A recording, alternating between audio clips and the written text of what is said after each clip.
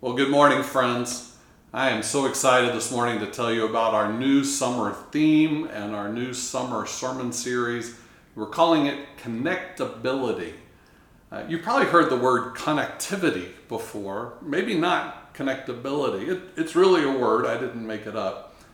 Connectivity means how two things are connected to each other, whereas connectability means how two things or more could be connected. They have the potential, the capacity for connection. It just felt like a good word for us after the strange season when I think a lot of us are feeling disconnected.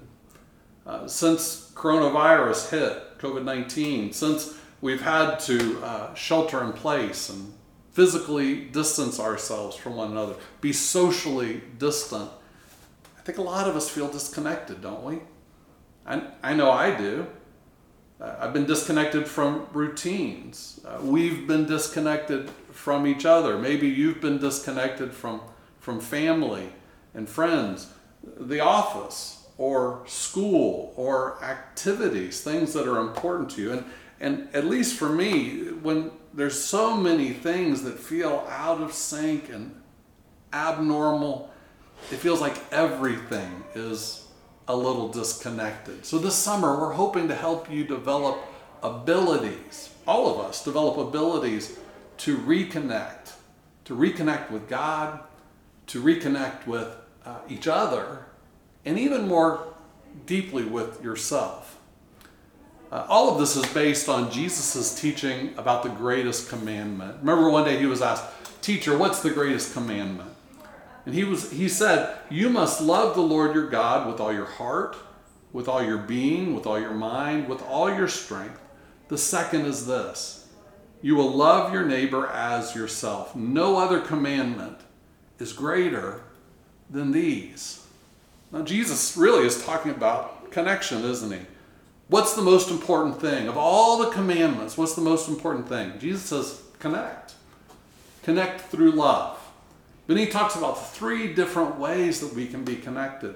There's a spiritual connection. Love the Lord your God with all your heart, mind, soul, strength. Then he talks about how we can connect with each other. Love your neighbor as you love yourself. Three different ways that we're connected. Now, it probably seems obvious that Jesus connects love in the heart. He says, love the Lord your God with all your heart. We think about, at Valentine's Day, of course, hearts and love, particularly romantic love. But I think Jesus is saying more than what we might obviously think. First, he says, you must love the Lord your God with your whole heart, with all of your heart. That God doesn't desire anything less than wholehearted love. But the second part is, I think, of particular interest. He doesn't just say, love the Lord your God with all of your heart, your whole heart. He goes on to say, love the Lord your God with all of your being, all of your mind, all of your strength. So Jesus must have understood that how we love God with our heart is only one dimension of how we love God. That also there's ways that we can love God with our minds. There's also ways that we can love God with our physical bodies and how we use them. Well, we'll be talking about this in the weeks to come. Today I want us to just focus on what does it mean to love the Lord your God with all of your heart. Now, if we went back to the original Greek language in which the New Testament was written, we'd see that the word for heart is cardios. Cardios. That's the word we get cardio, like when we do a cardio workout to get our heart pumping, or we go to the doctor, cardiologist, to check our hearts. Now, they clearly understood in biblical times that your heart is that organ in the center of your chest that pumps blood, that we need it to live. But they understood also that the heart is more than that. So we understand, the heart is how we love, or at least we make that association, right? We don't mean it to be the exact same thing, but we use that expression. Well, they meant something a little differently in Jesus' day. In biblical times, and really through much of history, people believed that the heart was really the executive center of the body, the head office, the core of who we are. It's where thinking happened. It's where feeling happened. It's where decisions and commitments were made, whether they're good decisions or good commitments or not. They originated in the heart. I think that's why the Bible talks so much about the heart and what we need to do with our hearts. That's why the Bible talks about loving and serving God wholeheartedly, not half-heartedly, or not having divided hearts or wicked hearts. That's why the Bible talks so much about guarding our hearts, protecting our hearts, because what goes on there is so important. The Bible talks about having a hard heart, or the strange term, having an uncircumcised heart, or having a heart of stone that needs to be replaced with a heart of flesh. The New Testament says that the Holy Spirit lives in our hearts like a temple. The Bible talks about keeping our hearts pure and loving, serving, following God with all of our hearts. You see, because they understood the central importance of the heart, that we needed to have a well-guarded, protected heart given fully to God. Now, we need to acknowledge that our hearts direct our lives, biblically speaking, for good or ill. You know, to love God with all of our hearts means to love God from the deepest core of who we are. Now, that includes a lot of things. We could talk about a lot of things, but I want us to focus this morning in particular on the role of emotions. We could focus on what it means that the heart is the place of the decision and the will, but I want us to just focus today on what does it mean to love God with our feelings and emotions, as understanding loving God from the heart. Now you might think, well, love is a feeling, isn't that what it means? Well, that's true. We feel love. But it's also possible to love without that feeling. That really love is about altruism and action. It's about service. It's about commitment. It's about forgiveness. It's about loyalty. It's possible to love someone without having that feeling of love. And so feelings are more than just love. In fact, there's a whole broad array of ways that we feel in the heart that can be part of how we love God. Psychologists have determined that there are 27 different human emotions. They range from positive to negative, from admiration to boredom to fear to sadness to desire to surprise, and lots in between. But if that seems like a lot of feeling or emotion, back in 1980, a psychologist by the name of Robert Plutchik identified first 8 core emotions: joy, sadness, trust, disgust, fear, anger, anticipation, and surprise. He said those are our core emotions.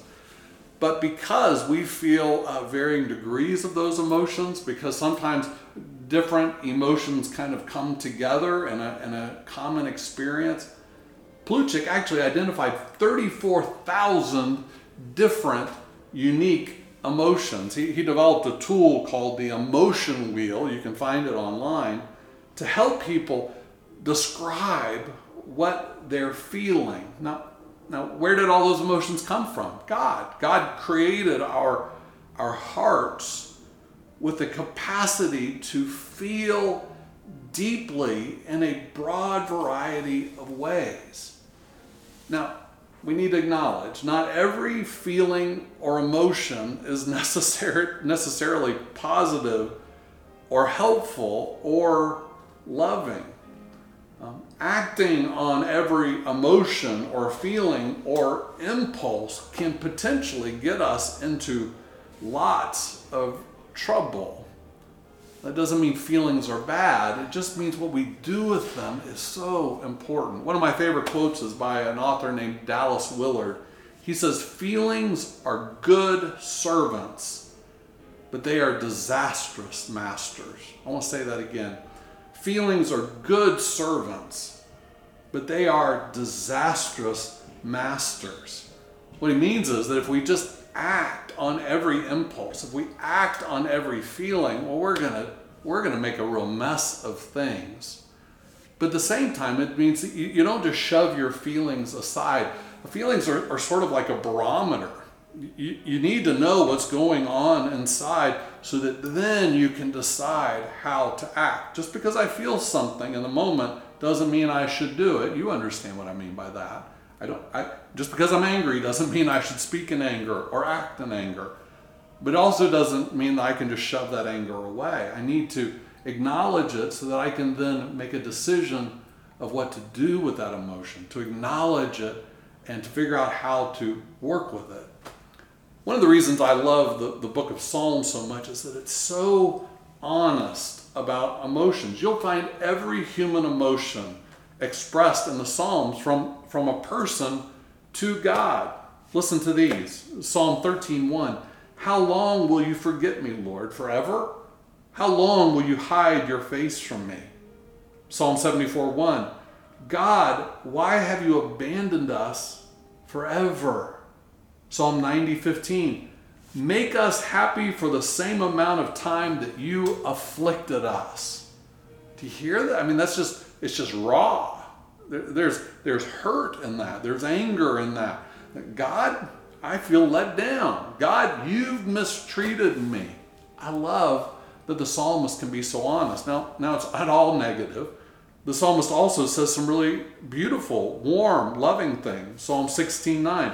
My heart celebrates. My mood is joyous. Yes, my whole body will rest in safety. Psalm 92:4. Because you have made me happy, I sing with joy.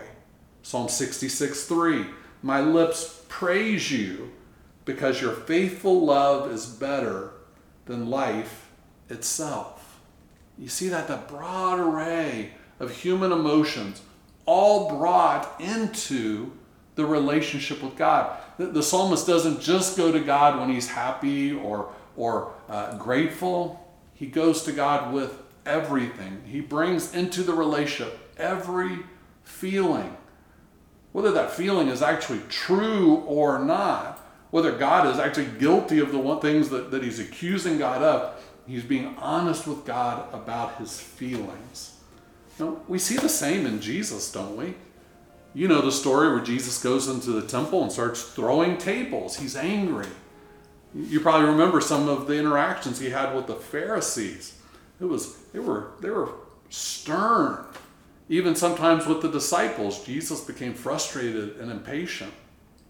But then in other times, you see such kindness, such warmth, such compassion.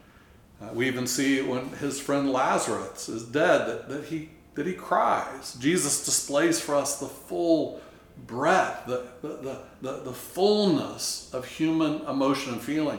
I even think Jesus had a sense of humor. There's some of the stories he tells that in that day would have been kind of like jokes. You could imagine him smiling and laughing as he told them. I think what Jesus is saying to us in this commandment to love God with our whole hearts is he's saying, bring the fullness of your emotion to God. All 34,000 emotions, bring all of that into your relationship with God.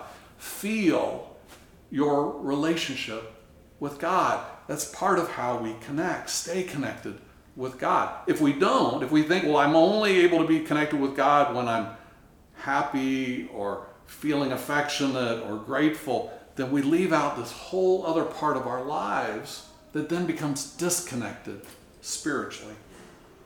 Let me give you an example. The founder of the Methodist movement, of which we are a part, was a man by the name of John Wesley. John Wesley was an Englishman. He was an Anglican priest. He was an Oxford scholar, so an intellectual. He was deeply religious. But we know from his journals, his diaries, that early in his life, he really struggled with his relationship with God. Not sure that he was saved, not sure that when he died, if God would welcome him into eternity. He struggled and tried in many ways to sort of earn his place with God, often leading to some kind of disastrous events in his life. Well, one night in May, on the 24th, in 1738, he was invited to a Bible study that he didn't really want to go to, but he went. And late in the evening, something profound happened to him. This is a writing from his journal from that same night. He said, "In the evening, I went very unwillingly to a society in Aldersgate Street, where one was reading Martin Luther's preface to the Epistle to the Romans. At about 9:15, while he was describing the change which God works in the heart through faith in Christ, I felt my heart strangely warmed. I felt I did trust in Christ alone for salvation, and an assurance was given me that he had taken away my sins, even mine, and saved me from the law of sin and death."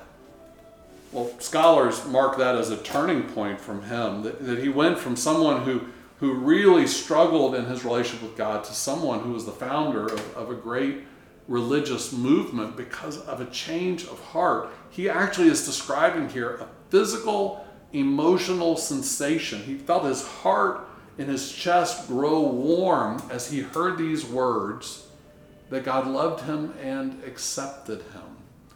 And that changed everything. He used the term assurance. He said, "An assurance was given me that he had taken away my sin." And Wesley, over time, came to believe that feeling, it's a feeling of assurance, was normative. That it was normal for every Christian to come to a place where we felt God's love and affirmation. It's called the gift of assurance. Now, this is interesting. There are a lot of people who study the journals of John Wesley and the Methodist movement. And scholars have identified three major themes in how Wesley understood our connection with God. You've probably heard some of these terms. The first one is orthodoxy. And orthodoxy just means right belief. Ortho is correct, doxology is belief. So orthodoxy, I believe with my head the right things. Number two, orthopraxy. Praxy meaning practice, that there's a right way to practice our faith. So you going to church, reading your Bible, serving others, orthopraxy. But then a third, orthopathy. Ortho again being right, but pathy being like pathos, right feelings. That there is a feeling associated with being in relationship with God. Now I want you to think about this for a moment. There's a lot of us that are comfortable with intellectualizing our faith. That we believe the right things, that we've read the right books, that we understand what the creed teaches, and so forth and so on. There's some of us who are really comfortable with the practice of Christianity. I go to church, I receive communion, I serve on a committee, I go to Sunday school, I volunteer, I help the community, I put my faith into practice.